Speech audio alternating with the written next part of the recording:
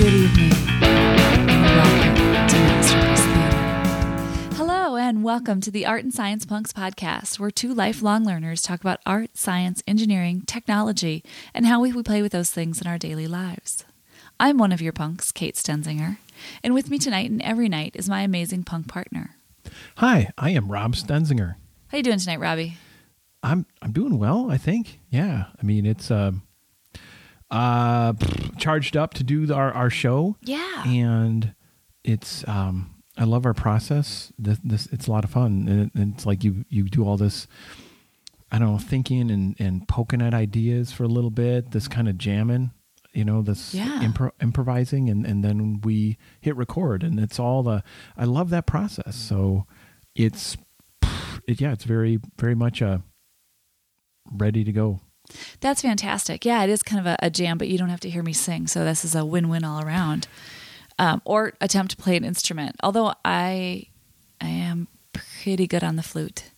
Yeah. I played flute in high school. Junior high. Okay, let's be honest, junior high. Why don't we have flutes for if you're a flautist? In our house. I mean, you're sitting, inches away from a bunch of different instruments here. I think because they are, well, at least as I recall back in junior high days, which was a little while back, they were not an inexpensive item. Sure. So I think just to have one kind of hanging around. Also, they probably don't store well. I would guess maybe they have a lot of maintenance. Yeah, there's a lot of maintenance. The pads have to be cleaned and replaced if they get too old and that kind of thing. And then the other fun fact, I sat last chair. I very much enjoyed the flute. Wasn't exactly a talent I had. But okay. I mean, so you enjoyed the activity, and did you enjoy the people you were surrounded with? I loved the people. I mean, all my friends were in band. I was in band. It was awesome. Okay. At any rate, jamming. You said jamming. I know metaphor. And I like that. It's funny. I like that metaphor too. I tend to use it a lot because. Oh, do you? Yeah. Maybe it's this thing that I have such positive connotation for that. Where jamming is a joyful collective creative expression that you're making a thing that's bigger than you. You're a part of this, and we're doing it together. Yeah, exactly. That's really cool. Well, I'm fired up too. I'm excited for tonight's topic. I think we're going to have a lot of fun because tonight's topic we're going to talk about comics. Comic books. Those are what? I know, right? And today is the first Saturday in May, which means it is Free Comic Book Day. Yes, which is a fantastic holiday and should be celebrated. It really should be. I mean, it's the freeness of it is, that's good. It's a way to grab attention and get sort of a change in behavior where it's like, you know what? It's another Saturday. Does your local comic book providers, retail presence seem that important to go to or not? I mean, when there's free stuff there, it drives traffic. It absolutely does. You got to get there before it's gone. Yeah. So yeah, the freeness is cool, but also, I mean, I'm betting there are other angles we'll chat about comics. Oh, absolutely. Yeah. Okay. But first, let me start with a little history lesson. How do you feel about that? I like history. Fantastic. When was the first free comic book day? Wow, that's not history. That's trivia. I have no idea. Well, how is that not history? Well, if I happened wanted in the past. True. I'm gonna argue like my 7-year-old. It happened in the past. You are correct. Much like she is often. And I think it was about I wasn't on that page. But yeah, no, great. Quiz me. Let's see how many I don't know. Okay, well, it was 2002. Okay. So 2002, and it's kind of got a cool history behind it. Is there was a comic retailer who wrote for a comic industry magazine, and he wrote an article about this saying we should do a free comic book day, and got a lot of kind of positive response from this article that he had written in one of the industry magazines. And then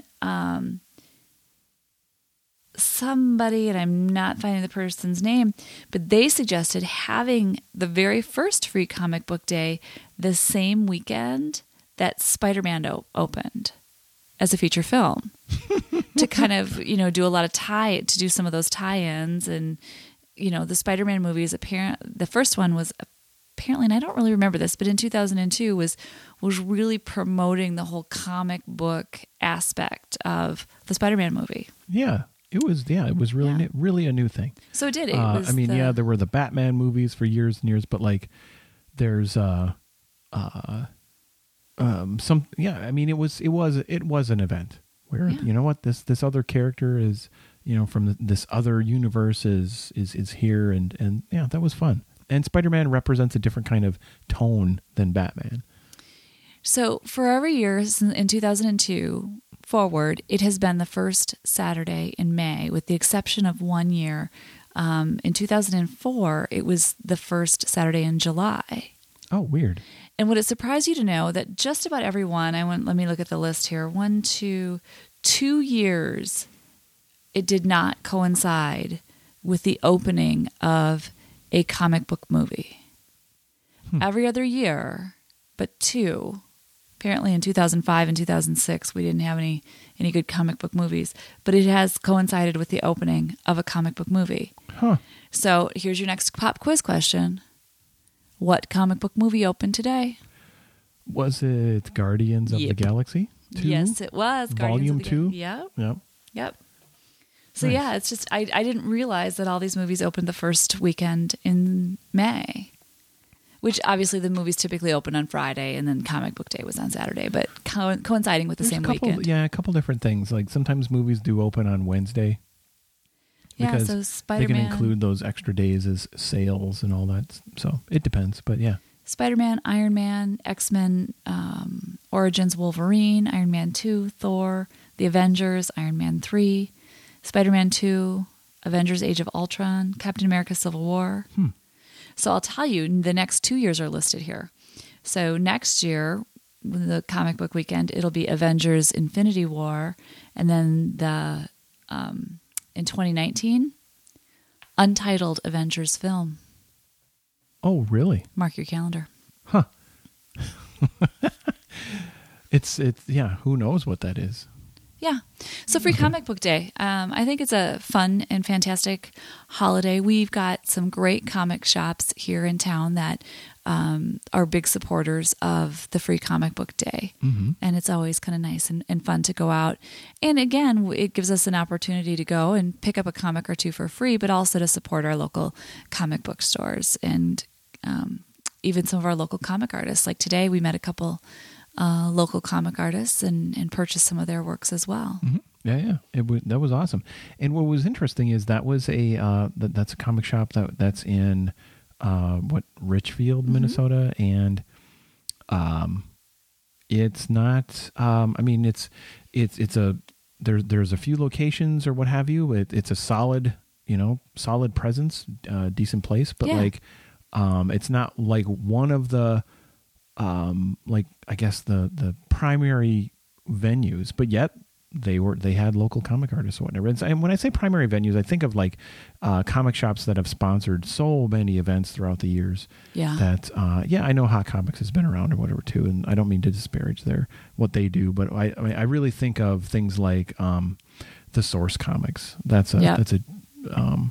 They are essentially the dominant one now. Yeah, I think the dominant. They had sort of a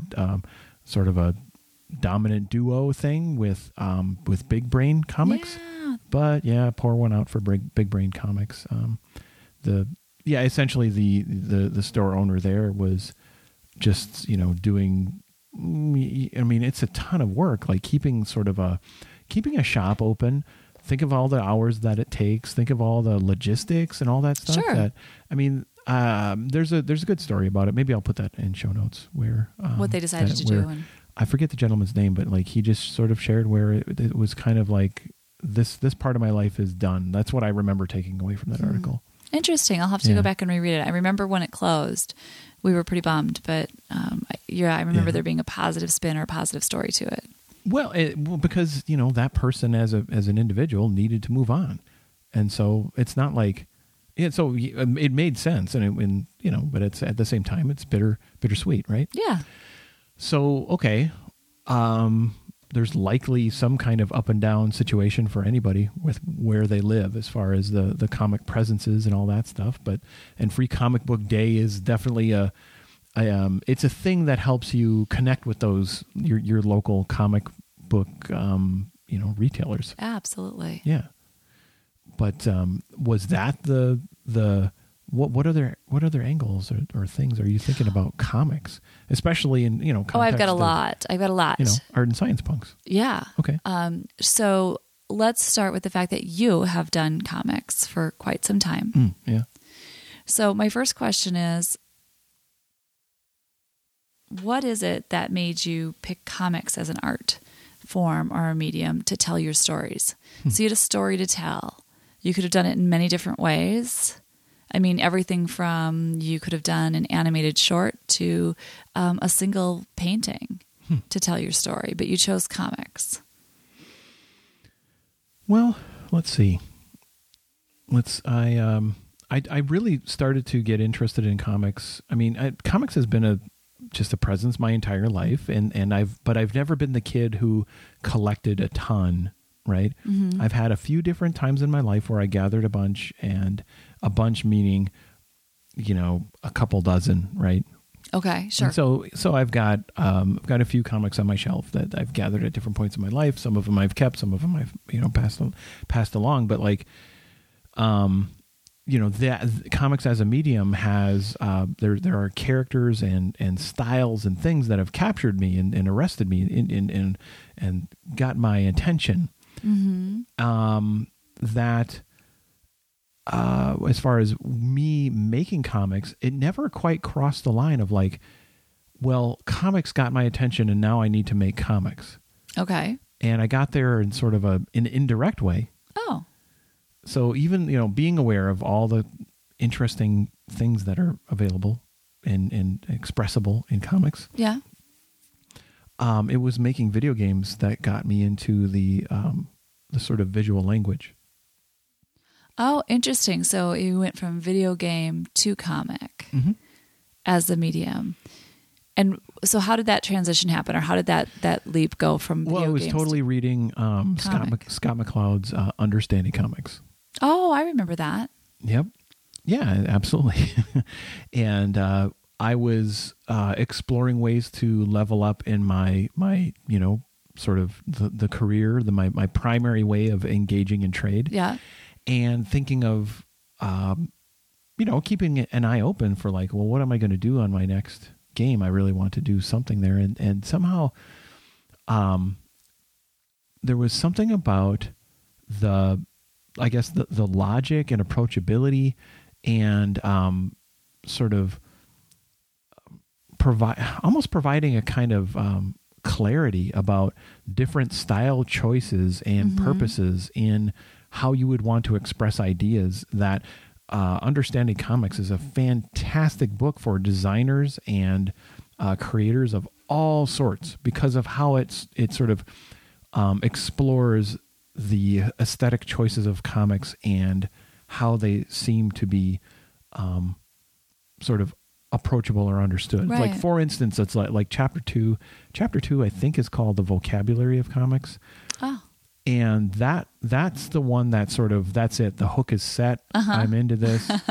And okay. It's talking about where you go from this continuum of very iconic and abstract to very concrete, and then saying, iconic and abstract things expressed in that way can have a wider approachability because they're less sort of able to be instantly filtered through nuanced concerns. Where if and totally my paraphrasing and summarizing, but if you look at a character that's drawn with a lot of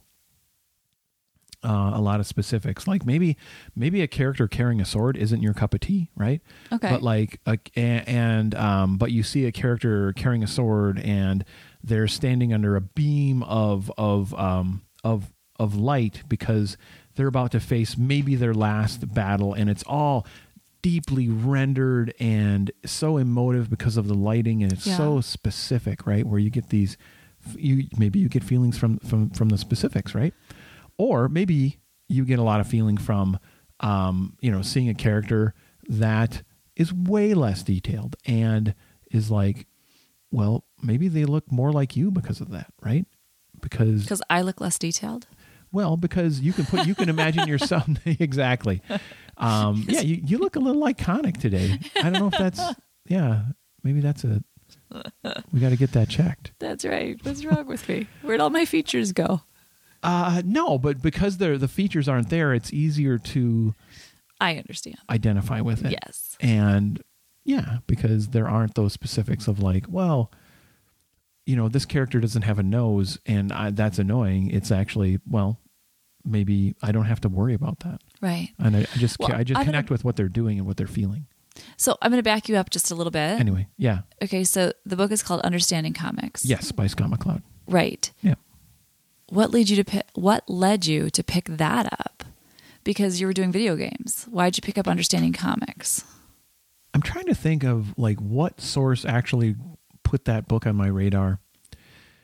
And it could have coincided where I know Google hired Scott McCloud a long time ago to do some documentation. And it could have been that. It could have been just somehow in my news feed, what have you. Because I was occasionally consuming comics at the time, right? So but it was something you probably bookmarked. Well, so that was in the prior. That's in an earlier bookmark civilization that is now lost to us. I know. That's really sad for us. I know. Those bookmarks are forever gone. But anyway, so it had a big effect on me. It influenced sort of my day job stuff, and it influenced my thinking about my making a game. Eventually, making that game, I know I'm really probably going way off in different tangents from your question, but like I was working on a game project that I felt very inspired to use the visual language of comics and practicing that, where it was a role-playing game called Jinhanu that that you would go through scenes, and as you talk to characters, instead of there being their head plus text next to their head as you went along, it was more like, well, there was a comic panel and their head and maybe you, and their head and maybe something they were talking about, and then a word balloon above their head, and just using all the visual language. But then your choice at the end of it would be like comic panels, right? And that's what you did next. Yep. And the menus had this. I remember that. They looked like comic panels, all that stuff. And God, there was some great art for that. You're very kind. And it was anyway, that project failed, right? Right. And learned a ton, but like moved on, and eventually was like, well, I got so stuck with that project because of different things that I was dealing with my own creative perfectionism type stuff. Yeah, absolutely. And and I laugh about this because comics is crazy hard, right? Yeah. But like also video games is also crazy hard. No, you just slap some code around. You just make some things that turn. Silly me, right? And then it's good. Yep. Just animate a thing. Yeah. Click on a cow on a screen. Get some buttons. No big deal. We need some buttons. People like buttons to push. Totally. Yep. It is hard. Okay. Make your UI all indirect and about the idea of the action instead of the concrete, moving a thing. I know. Snap. I'm talking UI interactive trash. Anyway, but it's It might have been a little esoteric, but yes. Totally. Yes, indeed. Here we are. So anyway, I thought this I had some ideas for some characters and circumstance that led to the Comic Art Geek Zoo, and I chose to like do that in part because I was enjoying webcomics as just for fun. Oh yeah, that was really the boom of the webcomic. Yeah, it was kind of like this garage band era, sort of like it was in my opinion, the 60s rock era of comics, where it's like, you know what? we can all just get, someone's a drummer. A couple of us can get guitars and one of us can sing. And here we have a band. There you go. And so you had that a bit with, you had WordPress, ComicsPress plugin on top of it. You have this whole bunch of people doing this thing where they would put out a comic once a day, once a week, a couple times, whatever. They have their schedule. Really great stuff. And I thought, well, wait a minute. What if I did that? What if I actually got stuff into the world more frequently? Mm-hmm. And I'm excited and inspired by comics and want to put the story out there. So what if I actually sort of broke through my own sort of creative roadblocks through that medium? Oh, sure, because you had just had kind of the Jen Hanu thing where you kind of came face to face with your roadblocks and needed to kind of figure out ways to work through those. That's brilliant. I hadn't kind of thought of it that way. I mean, I was there for all of that, but yeah. And I mean, I remember you talking about a lot of those things, but. And I laugh because, I make a podcast with Jersey Drozd, and when I met Jersey, at one of the earlier conversations I had with him, I don't know how I have a podcast with him or I'm his friend at this point, because I think I did. It's part of my point in the conversation was I'm doing comics because they're easier than video games, and I think that was not the best point to. No, maybe there's other ways to reach out to, a creator you're inspired by. Absolutely. So, what is the first comic that you remember reading? Well, comic book. I'm not talking about comics in the newspaper. Comic book. Okay. Yeah. Okay. Comic strips. It definitely. That's pretty easy, but I would see different uncles' comics, like Archie comics. Yep. And some of them I found, approachable and fun, and some of them I was like, meh, no big deal. This isn't. I can remember reading a couple of Archie comics early on and just not getting it, or being bored and just not enjoying it. Maybe there was something interesting about Richie Rich as far as Archie comics go. Yeah. And, not that. Maybe it was the envy of his lack of scarcity, right? But he had oh my gosh, what was his robot? His robot maid was,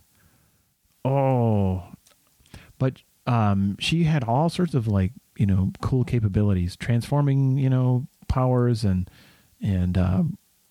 incredibly capable. And I was like, that's pretty cool. Let's see what this robot can do. And then, let's see. Then I think I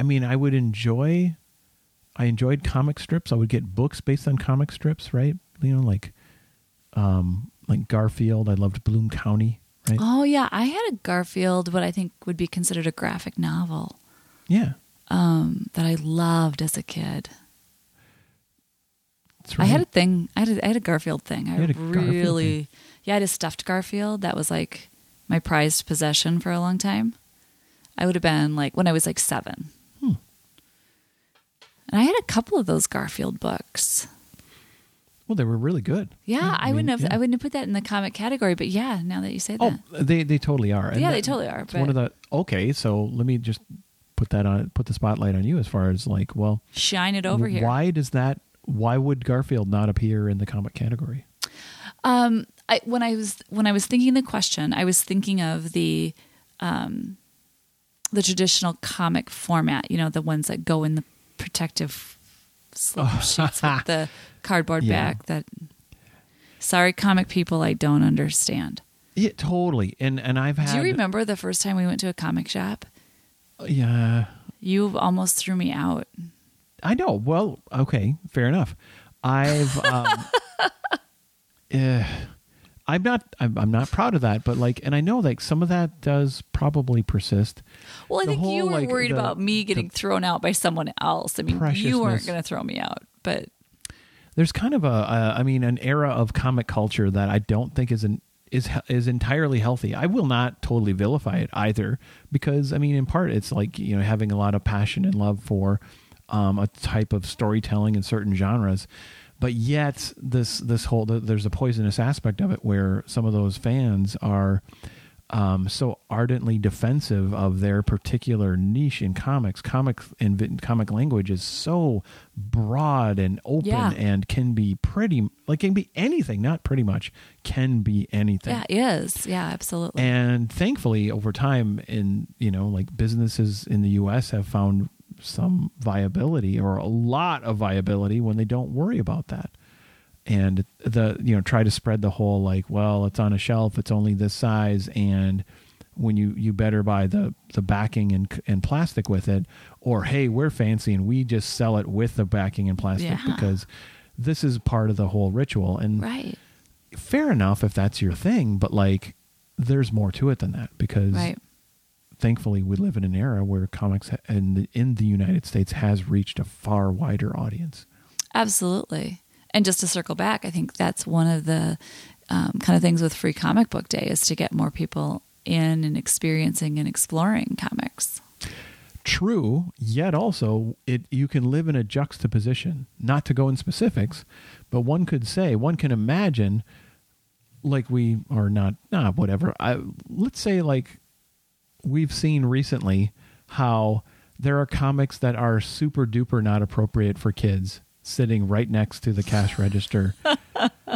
Yes, we did. We did see that today. At kid eye height level, right? You have this whole it's only for boys kind of crap that is really unfortunate and persists even when there's this idea of inclusivity going on, right? Tough to watch, but hopefully it's a transitional phase and we keep growing out of it, and the inclusivity sort of spreads greater awareness, and we make more affordances and better choices. I think there's a lot of people trying to do that, right? As retailers. So retailers are going to have their way of doing it, but I think even the ones that came up from the old traditions. Anyway, so moving on past the old boys stuff, so one thing I wanted to make sure that we visited as part of this topic of comics and looking at our backgrounds and how we're affected by comics. Yeah. You mentioned Meridian and being a reader. Whoever wrote that story, feel free to bring that back. Yeah, it was Barbara. I cannot remember. Oh, I should know too. Now that you say it, I can see it on the covers. So we'll have a link to Meridian in the show notes. But you have written comics, right? Yes. There's a website that I remember representing at events with you, right? Babies Love Comics. Babies Love Comics. Yeah, we did have a couple of, I would say, mini comics that we did through Babies Love Comics. That was a lot of fun. We did that together. I think was that our first joint project? Was it? Might have been our first joint comic. Yeah, for sure. Historically, it's definitely an early one, right? Yeah. And I wonder because two of those mini comics were around a character called Zoe Zeus. Mm-hmm. And we had, what is it? The Amazing Adventures of Zoe Zeus? I think, The Amazing Adventures of Zoe Zeus. And who was a baby with superpowers. She could fly. Yeah. But she was a baby. Mm-hmm. And so she dealt with kind of typical baby child development things. But she also, had superpowers. Yeah, pretty capable ones. Yeah. Lift a couch and fly are pretty darn great. Yeah, those would be great to have. And wait a minute. Age? I'm going to take that back. I don't know. How would you feel if our kids had those powers? That might be. It would be a very challenging parenting situation. Yeah. Exactly. Yeah, those were fun comics to do. The second one was Zoe's Big Feelings. Yep. Mm-hmm. And so the one was kind of almost what we were describing of dealing with the situations you would run into and having that kind of a super powered child. But then Zoe's Big Feelings. That one was, she was feeling sad about going to daycare, school, whatever, however you kind of dealing with those transitions of drop off and pick up. Mm-hmm. Yeah. Yeah. Which just writing in my wheelhouse in those days. Yeah, definitely a familiar thing. And let's see, those books, and there was a third one that did we publish? It was called The Cuteness, right? We did. Those were the panels, right? Yeah, we did like a series of comic panels, singular comic panels. Those were fun. Those I think are still out at Babies Love Comics. Yeah. Yeah. And it seems like in the site redos or whatever, we I lost some of the Zoe Zeus. Yeah, the Zoe Zeus ones fell out. Yeah, and I think we're even sold out of all the physical copies. Yeah. Well, I think we have been for a little while on those. We'll have to do something about that. My favorite thing with the Babies Love Comics, though, was I had made onesies at one point. Yeah, and those sold out too. Yeah, those were super fun. It's in those days it would just, you see some parents walking, if you're at a comics convention, comics event, and we're tabling, whether sometimes it was both of us or just me, and as we had that stock, and it was neat to see the reaction of kids and parents, and especially when they were carrying like little ones, tiny ones, and these little yellow onesies that had a big red heart and said "Babies," had a little baby on them. Babies Love Comics. Yeah, the logo basically. Yeah, I love the logo. That's there's something in comics. Fantastic work. Thank you again. Yeah, I will say, kind of about that experience and writing in comics was a lot harder for me. My background being child development. And I have been a lifelong collector of children's books, but traditional children's stories, right? Where the wild things are. A story with, illustrated children's. Right, illustrated children's books. Yeah. But what I'm trying to say is a story with a cadence and a sing-song, it's going to sound good being read aloud.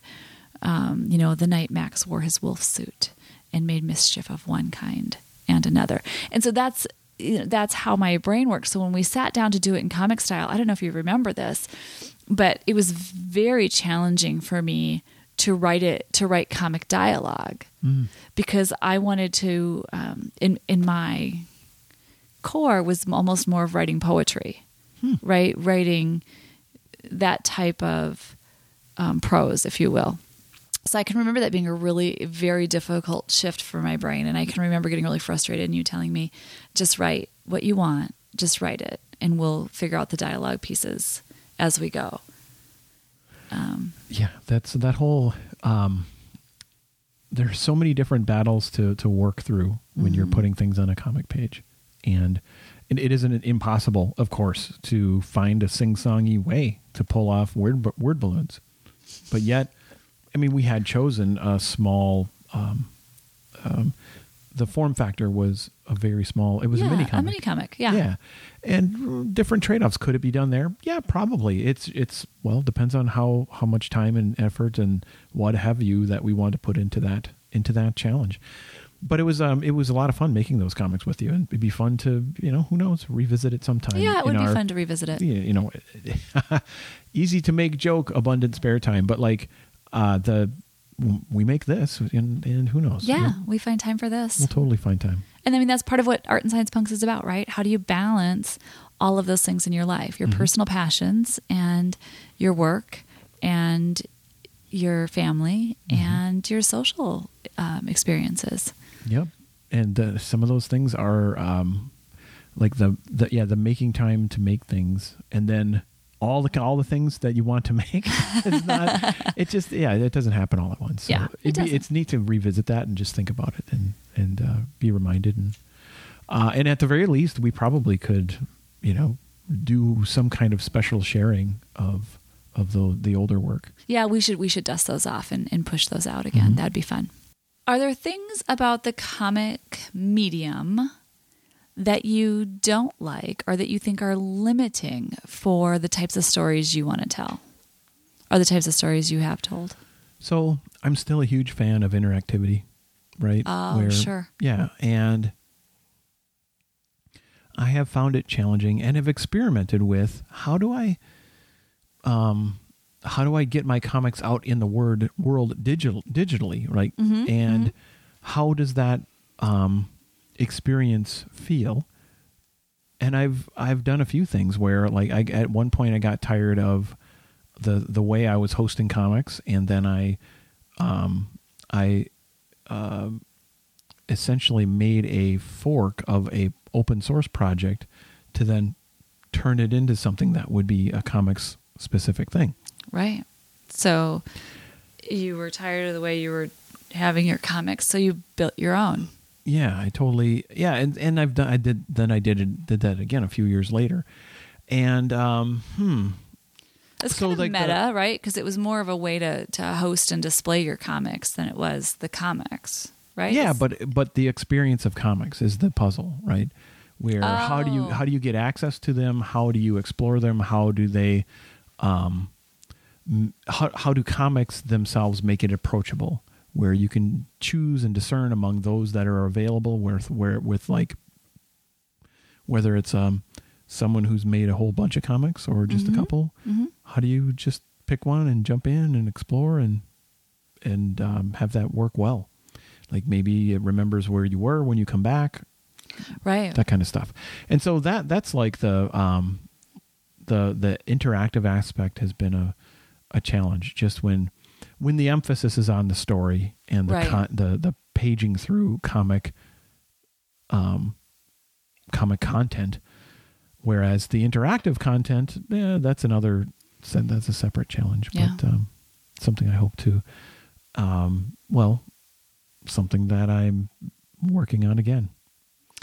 I have an odd quirk about me. Well, I have several, but as it relates to comics, I prefer a graphic novel over a comic book. Okay. So tell me about what you see the distinction being between those two. Well, I prefer it because I like a larger chunk of the story. I remember a few years back getting very attached to a comic, and in the traditional sense, right, in the little slip sheets. And I can remember going to the comic shop, and I never knew which ones I had. So I would come home, and I would have 1, 2, 3. I'd have 4 copies of 4. I wouldn't have 5 or 6. Do you mind mentioning the comic? I can't remember. I think it was Meridian. Yeah. Yep. And I loved the story. And then I think one graphic novel came out. I think 1 or 2.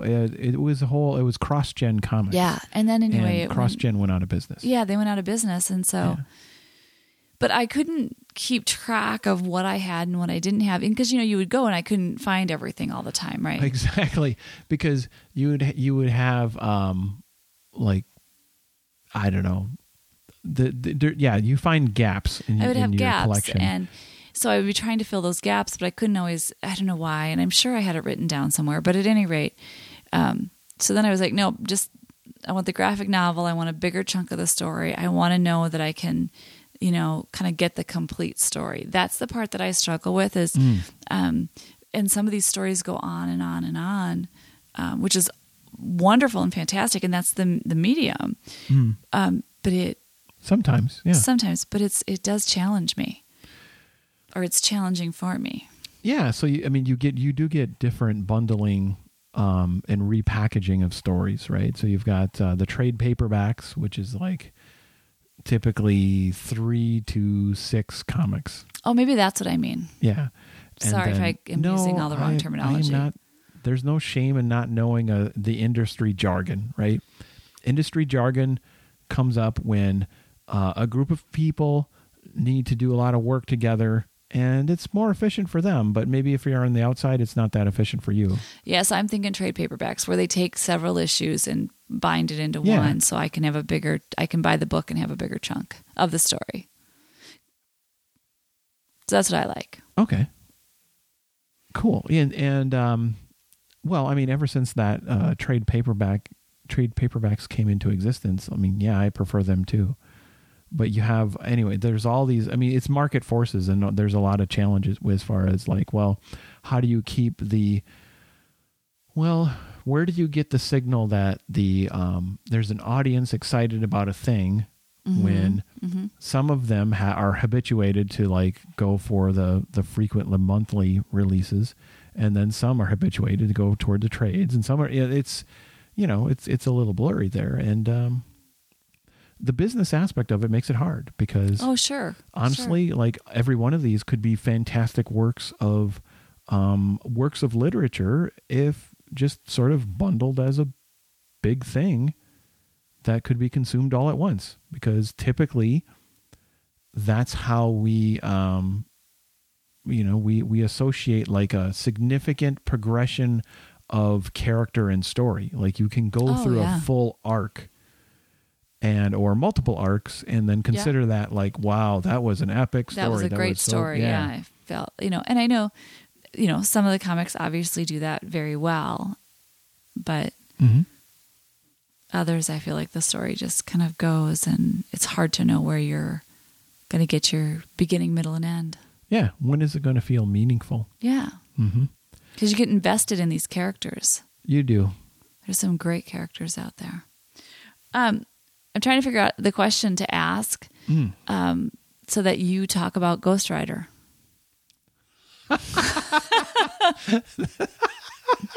Well, that's awesome. Okay, so Ghost Rider meant a lot to me in my teens, and I still have great affection for that character. And and if we were to go through the few comics you do have on the shelf, Ghost Rider would be there. Totally, yeah.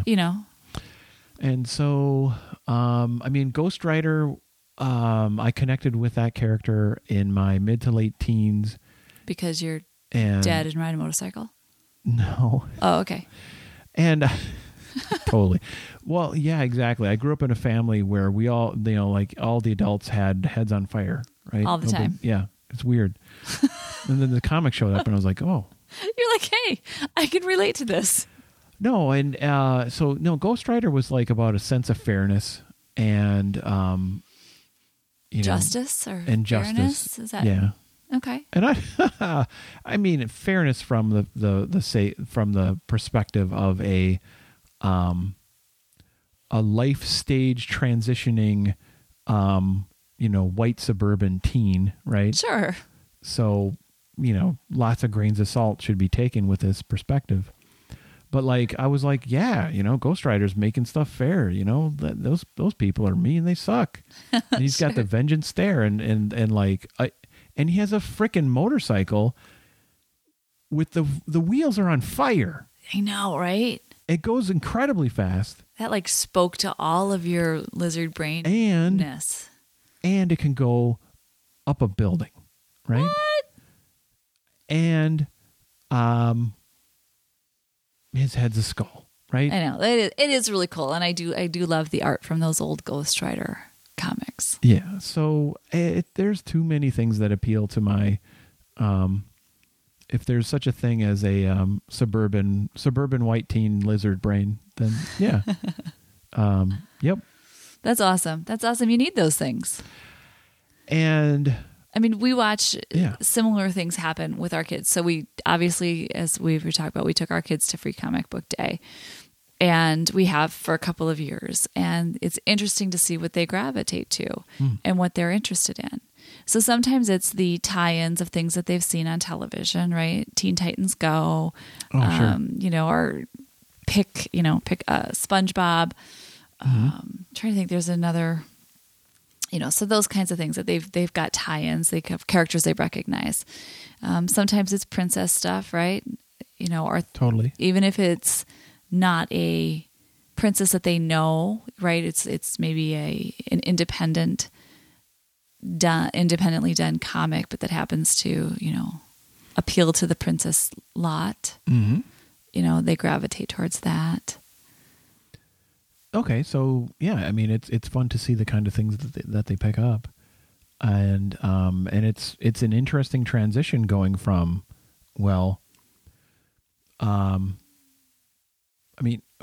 comics are a fantastic medium for literacy.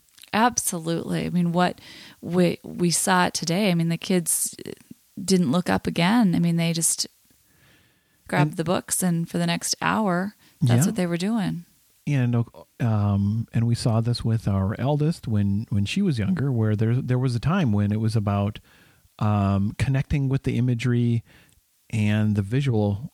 Yes. Purely like what was visually represented, and yet not connecting yet with the sort of verbal comic, the content in the word balloons and the content in the other sort of verbalization of the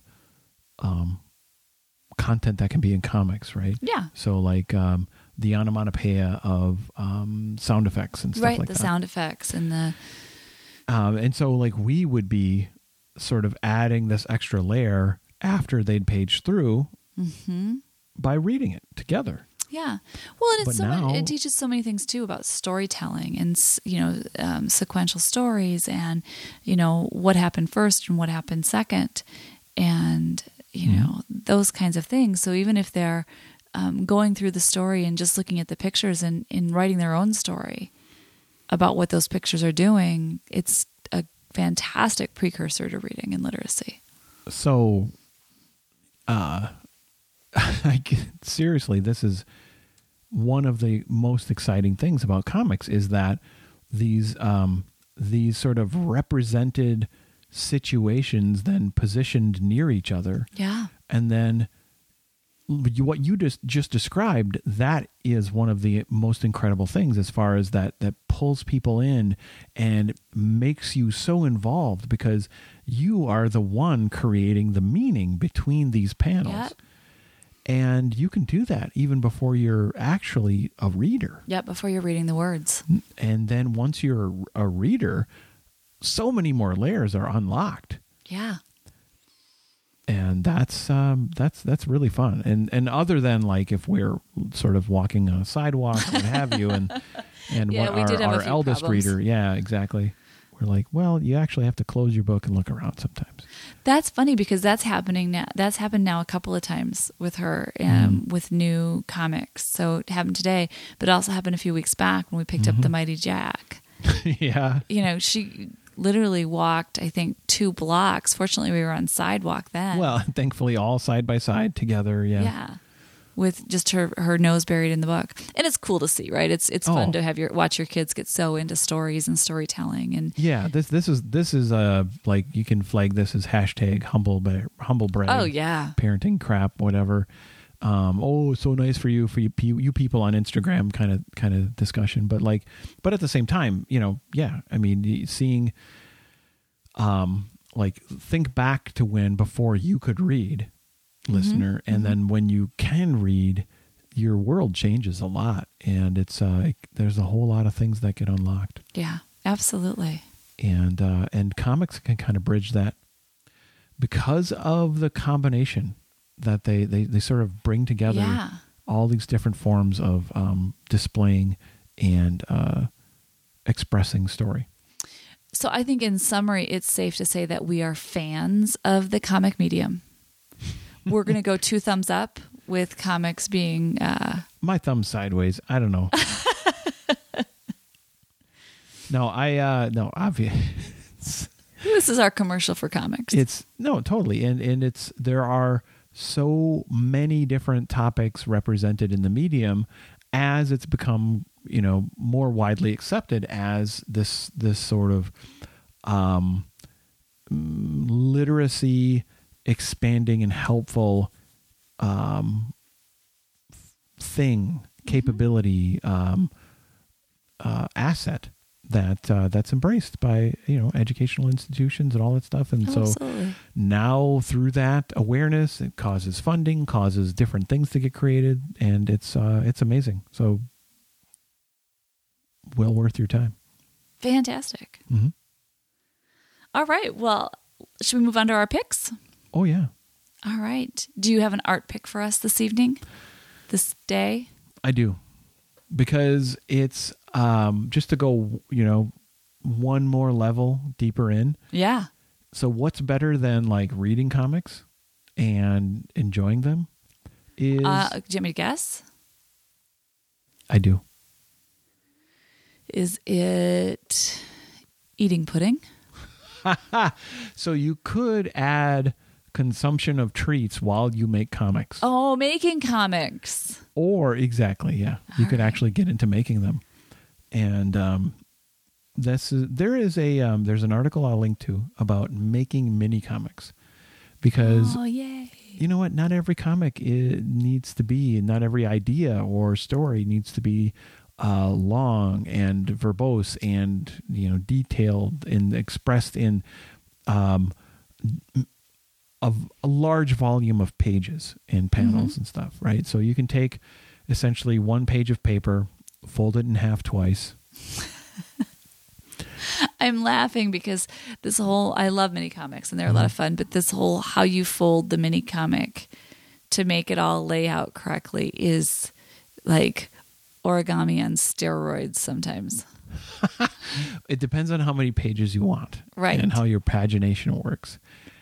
I mean, I think the folding itself is pretty straightforward. It's that when you have your piece of paper and you have to take, and first you put panel 1 and then you put panel 8 and then you put panel 6, but it's got to be upside down, and that's what I just could never do. Exactly. So that's when you're working with mini comics and you're probably having a digital part of your creative the digital process. layout to be able to print and to get a printer to sort of work with you instead of against you.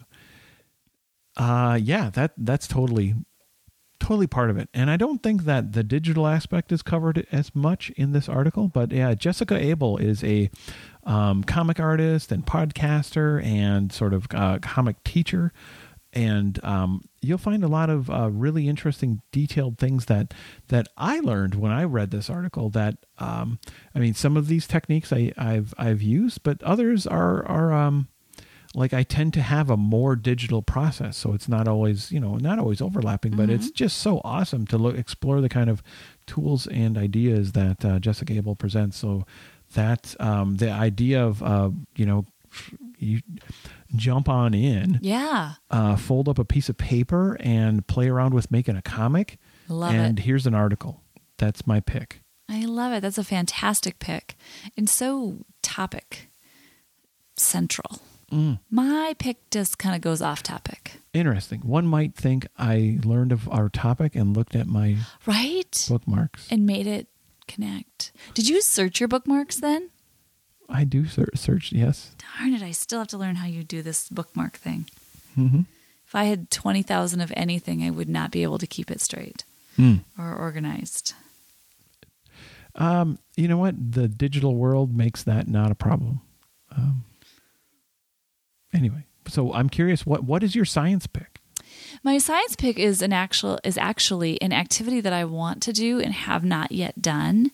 And it's okay, so honestly, I probably did this as a child, but I haven't done it as a grown-up, and I haven't done it with our kids.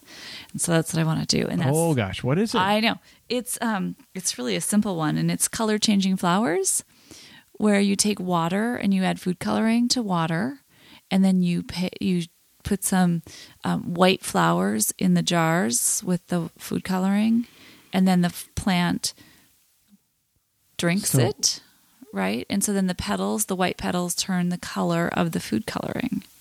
And it's showing how plants they have this sort of like a vascular system. Yeah.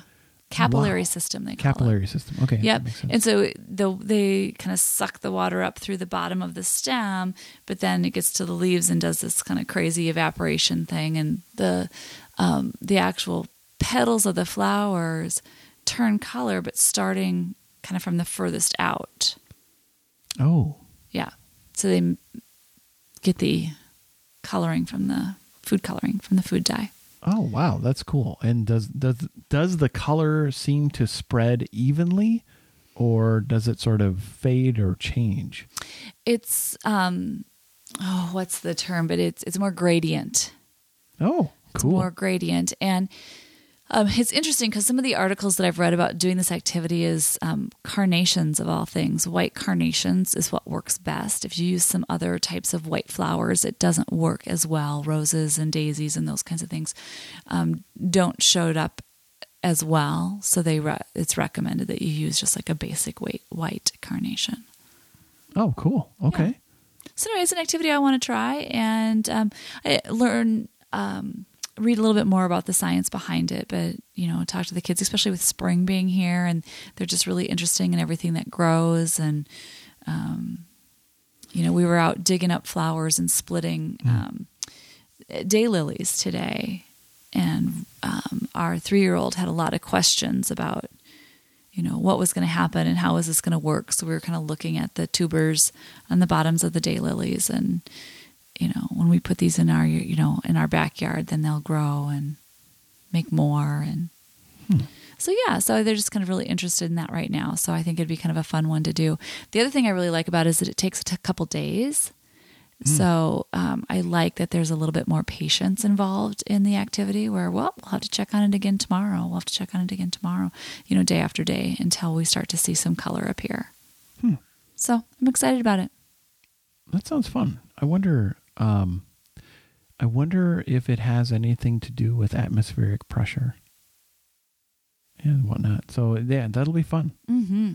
So we can look up the why it's happening while we're doing the experiment. Yep. Let them make some hypothesis and think it through a little bit, and then we'll get some information. And we usually like to do like a YouTube video. We'll find like an educational video that maybe will kind of explain it as well and talk things through. Awesome. Okay. That's my science pick. Nice. Thank you. Well, that wraps us up for today. We are the Art and Science Punks, coming to you each week with stories of art, science, and creativity, and often stories of struggles and even successes of balancing our personal passions with work and family. Art and Science Punks has a blog at artandsciencepunks.com, and on Twitter, we are Art Science Punks. You can find our podcast feed at artsciencepunks.fireside.fm or on Apple Podcasts, where we would appreciate your 5-star rating. You can tweet me at Kate Stenzinger on Twitter. And I am Rob Stenzinger on Twitter. Oh, yep. Richie Rich's... Oh, where did it go? Is it Marge? No, it was like Iona. Iona! Oh! Iona what? I didn't get that pun till now.